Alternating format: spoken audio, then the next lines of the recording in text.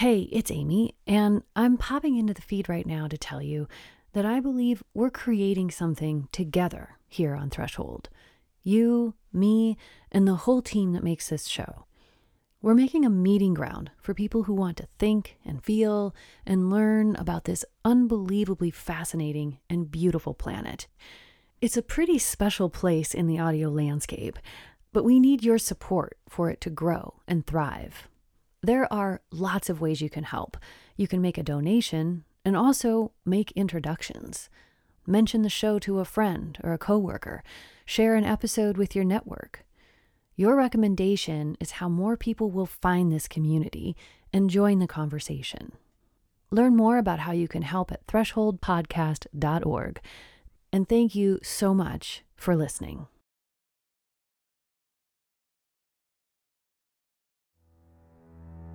This season of Threshold is underwritten by the Pulitzer Center on Crisis Reporting. Welcome to Threshold. I'm Amy Martin, and we're doing things a little bit differently this time. I'm pretty psyched about it, actually. For the first time in Threshold history, I'm not going to be your narrator. I'm handing the reins to producer Nick Mott. He's been a key part of the Threshold team since the fall of 2016, and for this season, he did a solo reporting trip to Canada. And I'll admit it, I was jealous. I ended up flying over Arctic Canada a few times on my own reporting trips, and it is so beautiful from the air. Chunks of land are just tossed like puzzle pieces into the Arctic Ocean up there.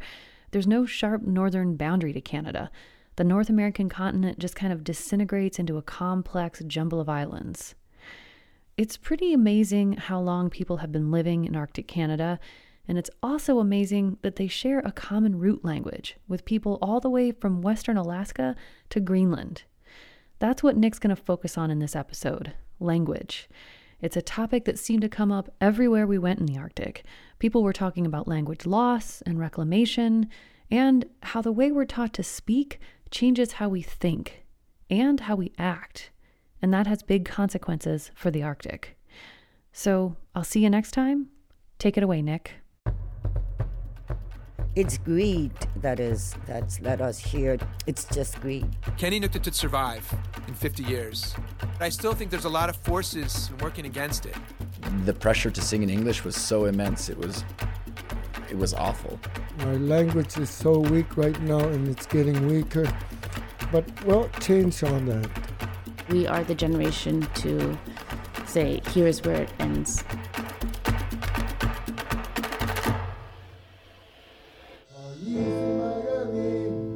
I'm in a house in northeast Canada with 5 Inuit rock stars. They're members of a band called Northern Haze, and they sing in the Inuit language here, which is called Inuktitut.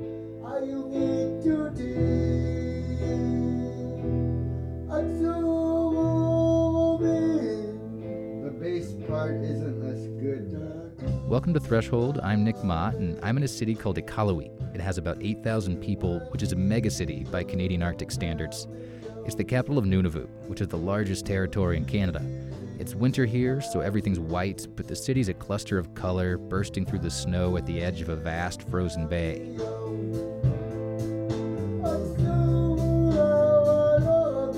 The guys in the band are all nodding their heads, listening to their latest recording. Pillows and a comforter are stapled to the wall to soundproof the place. We're all standing around in our socks because in the Arctic, you leave your wet boots at the front door. Who are your musical idols? Who got you inspired to play music?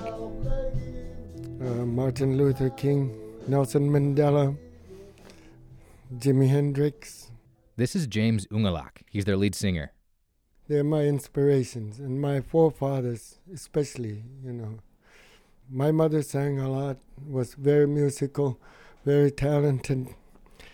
I guess I have some blood in me.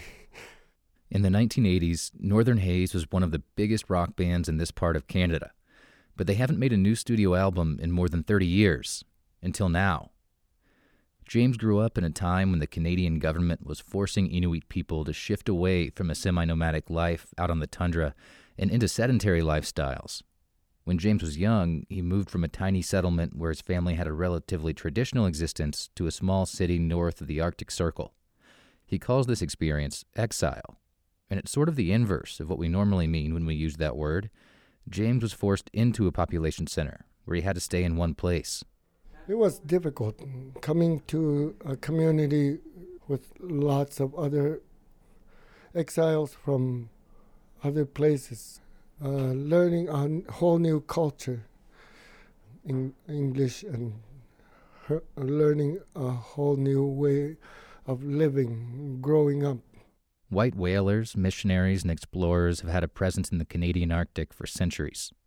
But in the 1950s, the Canadian government got more actively involved in trying to control Inuit people. Canada created a system of residential schools similar to what you've heard other Arctic people describe in previous episodes this season. Students were often pulled hundreds of miles from their parents, and at these schools they weren't allowed to speak their native language, and were often beaten for doing so. The connection to culture and language was severed for more than a generation, and these effects linger to this day. James grew up in this era. It was a collision between what he calls the South and his own world in the North. But he liked some of the new things, like rock music on the radio. He and his friends fell in love with Jimi Hendrix and other rock and roll icons, so they taught themselves to play on makeshift instruments. This was the birth of Northern Haze.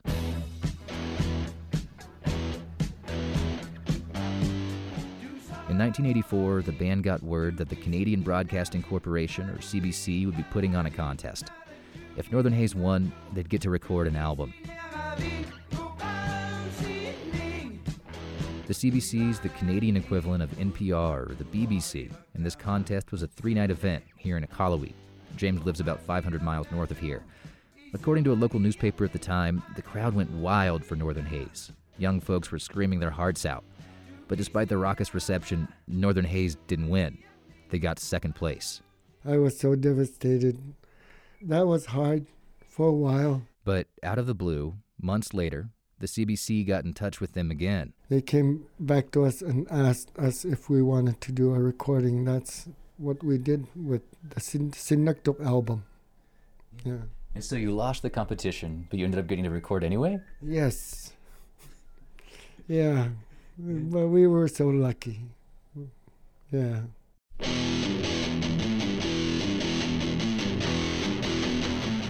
The 32-input board glows in the semi-darkened room, while the 2-inch 24-track tape rolls. An all-Inuit band from Iqaluit called Northern Haze lays down music for the first Inuit rock and roll album. This is a CBC radio recording from March of 1985. In the 1970s, the CBC started recording and documenting Inuit music in the North, but much of it was traditional or children's music or acoustic country and folk. And Northern Haze was all about rock and roll. They plugged in their guitars and turned up the distortion. They played heavy metal, but they weren't just imitating the rockers they'd heard on the radio. They were making it their own. Northern Haze sung in Inuktitut, and it was one of the first rock albums in an indigenous language in North America. Northern Haze is taking a new direction in the presentation of Inuit ideas. Their style is heavy metal. Their music incorporates the ideas of the past with hopes and aspirations of the future. After decades of suppression of indigenous languages in Canada's north, the band became a sensation here. They got mobbed by fans at shows around this part of the Arctic, and in a way, they make famous bands like Black Sabbath or Led Zeppelin seem tame. I mean, nothing says metal like a place that's sub-zero and dark for much of the year. Nunavut, the territory I'm in, was created in 1999.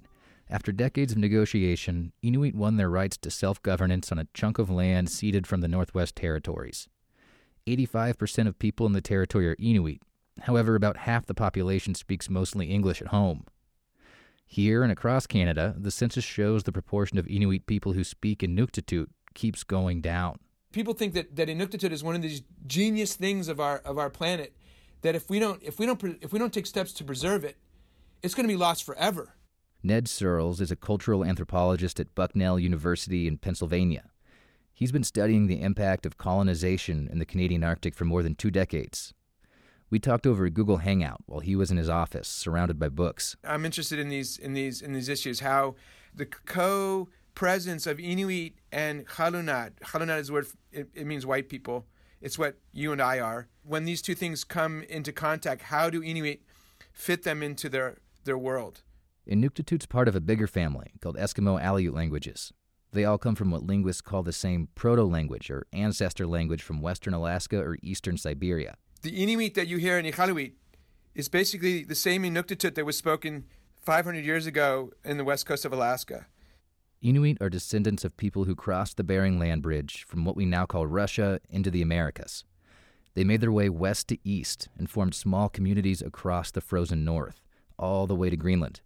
And across that whole distance, the structure of the language is mostly the same. You have various kind of parts. You have noun chunks, verb chunks, and then adjective phrases, and you kind of put them all together. I shot a caribou, tuktu yunga. Now, it has a subject, verb, and object all in it. And that's one word. That's one word. So instead of only separate words for parts of speech like nouns, verbs, and adjectives, Inuktitut can get at complex ideas and actions in a single word. You can take a word chunk, add on to it, and expand the meaning or descriptiveness ever outward. Just one utterance can contain multitudes. English speakers tend to borrow words from other languages, like the way we use the Inuit word kayak, but Inuktitut speakers can incorporate new ideas or objects differently. They take a word that already exists and then mold it around the new object or concept. Aupalut siguti. That's the word for lipstick in Inuktitut. Okay, lipstick translates, which is used so that it becomes red. Isn't that funny? Carpet. Aulu yarvik. Carpet, where one rubs the soles of his or her feet. Where one, I mean, that's got like a pronoun, a conjunction, a subject, predicate, I mean, a verb, object. One of my favorites is the word for internet, which translates roughly to that which travels through layers. It's a nod to Inuit shamanism. Like the shaman in a trance, you can be in any place you want, with any people you want, in any time you want, with the click of a mouse when you're online. It doesn't lose its identity when new objects and new terms come in. They get churned up and reinvented in a local terminology. Ned says there are differences in Inuktitut as you span Canada, especially in pronunciation. You might have even noticed this season. Amy said Inuit back in Alaska, and I'm saying Inuit here since that's how people in Iqaluit pronounce it. But all across the Inuit homeland, Ned says the genius of the language remains the same. It can adapt to a changing world while still hanging on to its own identity. And it can also describe the environment in intricate, creative detail. Climate change is happening really fast in the Arctic. Maybe this knowledge, this kind of linguistic knowledge, is going to help us to understand better both short-term and long-term changes, its effects on the environment, its effects on the landscape, its effect on the ecosystems. Ned also says the words that aren't in Inuktitut say a lot. There's no word for nature, for example.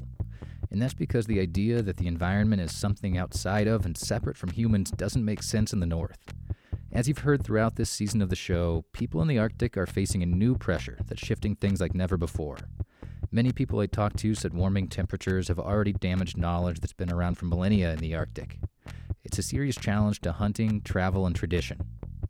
But part of what Ned's saying is that all this change doesn't have to spell doom for Inuit culture, because this language is designed for adaptation.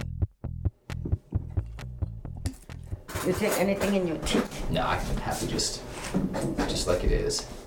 This is Ayu Peter. She's brewing us a vat of strong tea in her home in Iqaluit as she makes a tie out of sealskin. She tells me about an Inuktitut term that means a lot to her. The knowledge of the mind, sila.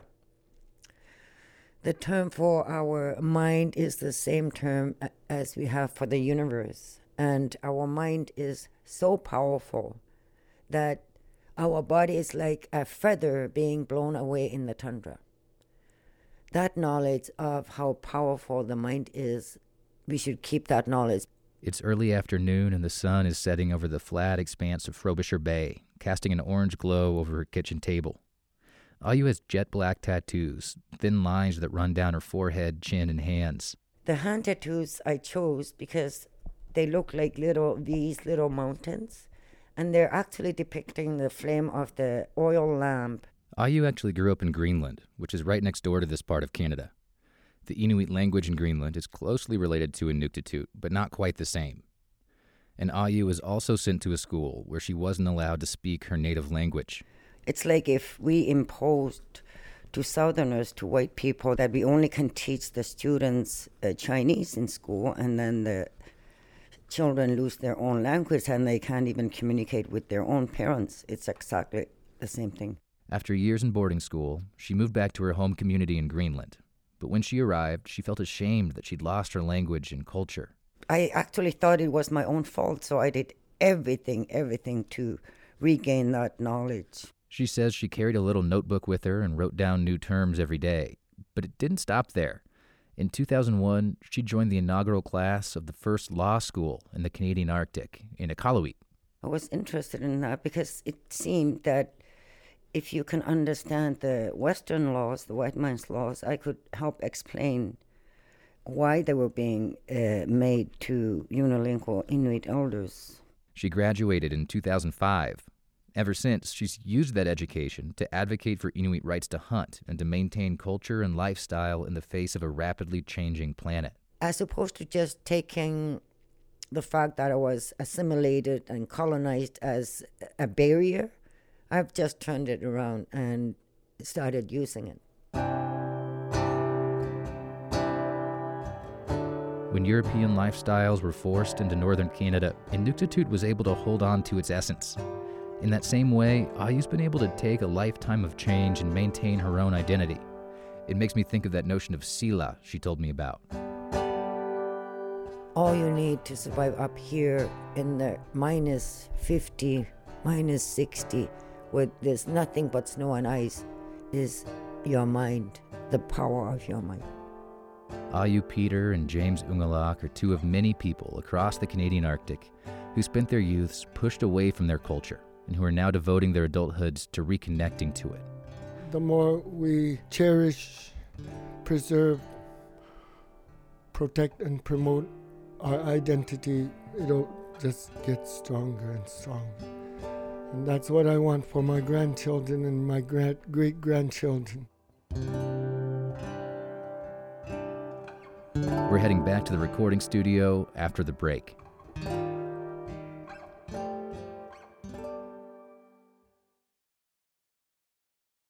Welcome back to Threshold. I'm Nick Mott, and I'm back in that house-turned-recording studio in Iqaluit, Canada, watching Northern Haze hone their new track.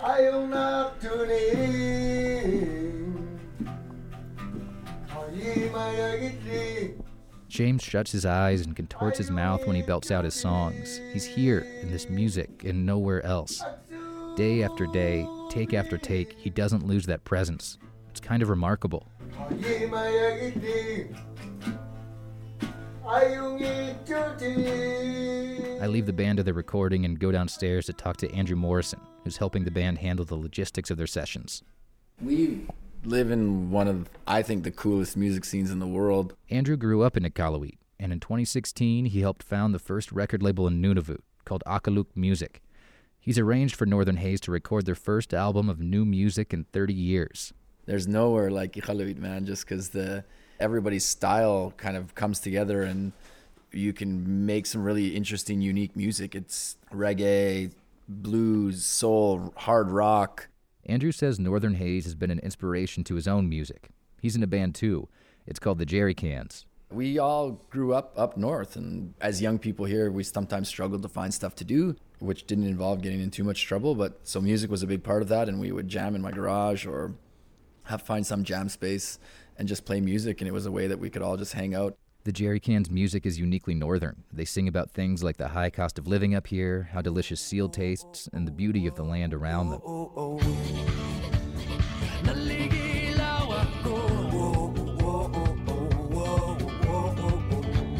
Just like James, Andrew sings mostly in Inuktitut. But Andrew, like most of the members of the Jerry Cans, is white. Growing up, Andrew spoke English, but he learned Inuktitut for one of the same reasons humans have always done difficult things: love. He fell for an Inuit woman named Nancy Mike. Nancy's a throat singer in the Jerry Cans. Throat singing has been part of Inuit culture for centuries. Traditionally, it was a kind of game in which two women face each other, mouths nearly touching. One leads and the other follows, filling in gaps with the sounds of inhales and exhales. When I was in Iqaluit, I was lucky enough to attend a play put on by a local theater company, and I recorded this during the performance. Just like language, throat singing was suppressed in the days of missionaries and colonization.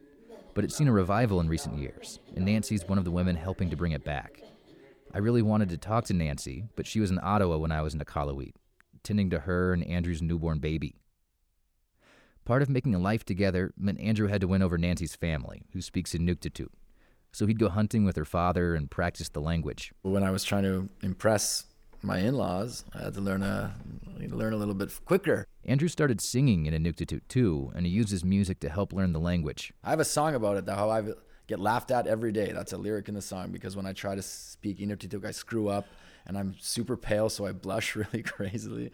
But I think it is important that for non-Inuit and non-Indigenous people to engage with helping to preserve language and to learn it themselves and to be put in really uncomfortable positions. Around 2014, the Jerry Cans music started to take off. They got international attention and toured in Australia and Europe. They felt on the verge of breaking out.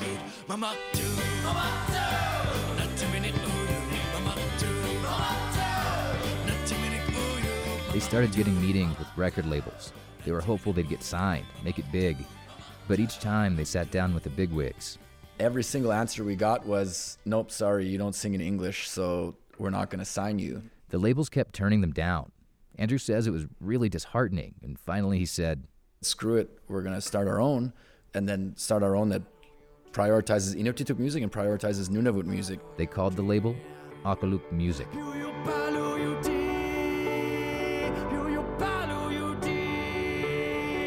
Now there are 5 bands signed to the label, including Northern Haze. Akaluks helped arrange everything to make recording the band's new album possible. The pressure to sing in English was so immense. It was awful. People have said no to us more than I can even explain to you. We get doors shut in our face all the time, but we're now more confident, and we're building a good team of other artists and supporting each other. And I think really knocking down some walls within radio and within the industry to allow non-English music to flourish and be supported, because we know that there's an audience and market for it. When Nunavut was created, goals were set to preserve culture and language, proportional representation in government, economic opportunities for Inuit, education and services that help Inuktitut thrive. But progress toward those ideals has fallen short of expectations. A decade ago, lawmakers pledged to make K-12 education in the territory fully bilingual in both English and Inuktitut. But right now, the vast majority of public school takes place in English. And last year, citing a lack of teachers, the government announced they were pushing back the bilingual education plan by at least a decade for most grades. So it's still an uphill battle. A lot more young people are choosing English to express themselves now, just because all of the influences they see in their life, all the cool people are speaking English, all the cool things are happening in English. And again, that's what we're trying to challenge a little bit, that there's lots of cool shit happening in Nunavut and in Inuktitut that young people can grab onto and see themselves reflected in. That's where both Northern Haze and the Jerry Cans fit back in. There's this circle of inspiration in the North. Northern Haze inspired a generation of musicians like the Jerry Cans to hang on to Inuktitut at all cost. The band that's recording here now, Northern Haze, I just asked them what song was about off the cuff, having coffee here. And he just stopped and very casually said, I want every young person to be proud of who they are. There's so much stigma to encourage young people to hate who they are and to hate their culture and to speak English and to give up their culture, that I want every young person to be proud of who they are and where they came from. And now, this younger generation is inspiring Northern Haze right back.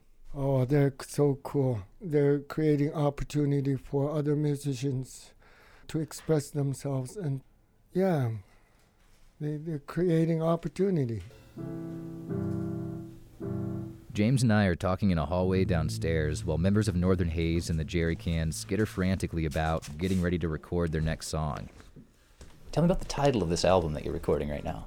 In my language, it's Sikinarut, and it means the return of the sun. In some areas north of the Arctic Circle, people can spend months in darkness. So when the sun peeks back over the horizon for that first time, it's an occasion. The return of the sun is a celebration of the sun when it returns after a dark period, a winter. It's return of light and life. It's going to get better from here on. Yeah. Life is too hard without music. You know, when you're sick, you take a pill. When you break your leg, you put a cast on. Sometimes you find answers in your songs, and sometimes you find good questions to ask.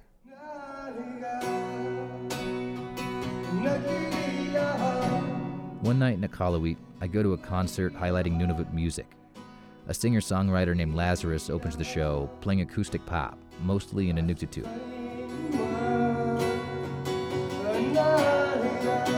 Then more local musicians join him on the stage, paying homage to Nunavut music.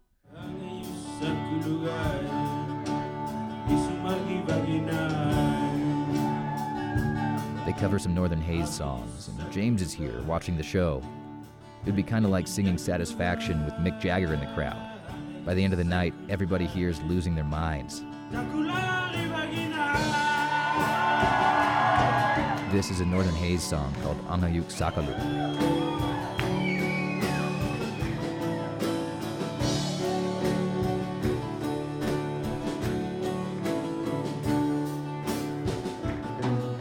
A couple days later, I talked to James about what it was like to be at the show when they played that song. I was so happy knowing I'm passing on some Inuktitut language, and having fun, joy. Watching those younger musicians, it choked me. I had a big apple in my throat. I almost cried. I love it. There's so few people who speak our language. They'll probably be broke for 30 years like me, but they get a bigger reward at the end, preserving and protecting, promoting their culture. Nelson Mandela can make those changes, so can I. If Martin Luther King can change a whole generation, so can I. If Gandhi can stand up to the British in front of their guns, yeah, so be it, Yeah. So you see music as a form of resistance? Absolutely. Yeah, it's our voice. It's a great way to go through under the rug and get into the source. Yeah, like under the closed door between the cracks.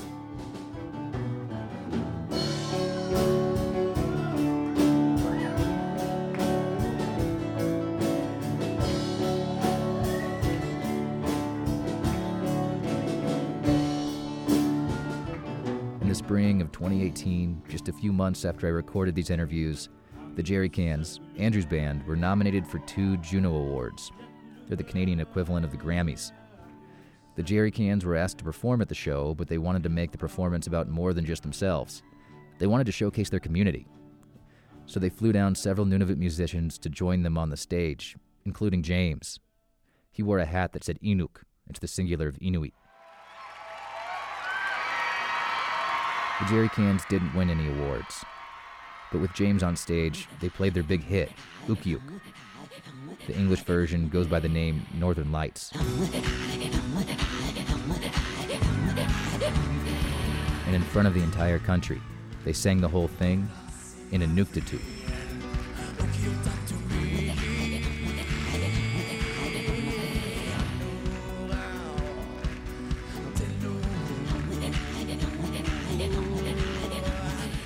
Production partners for Season 2 of Threshold are Montana Public Radio and PRI's The World.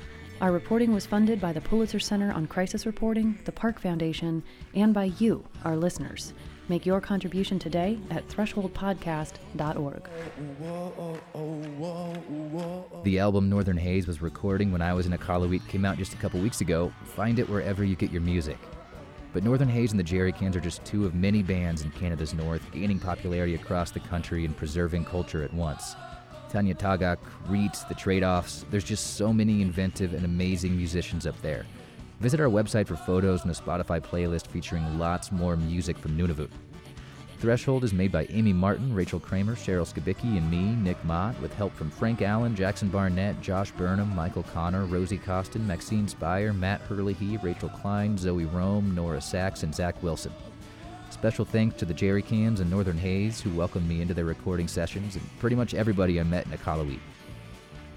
And in the next episode of Threshold, If you took all this ice and converted it to water and added it to the ocean, sea level will come up 7 meters. Whoa. So that's how much ice is here, quite a lot. Join Amy and a team of scientists on the Greenland ice sheet. I'm going to let the jerry cans play us out.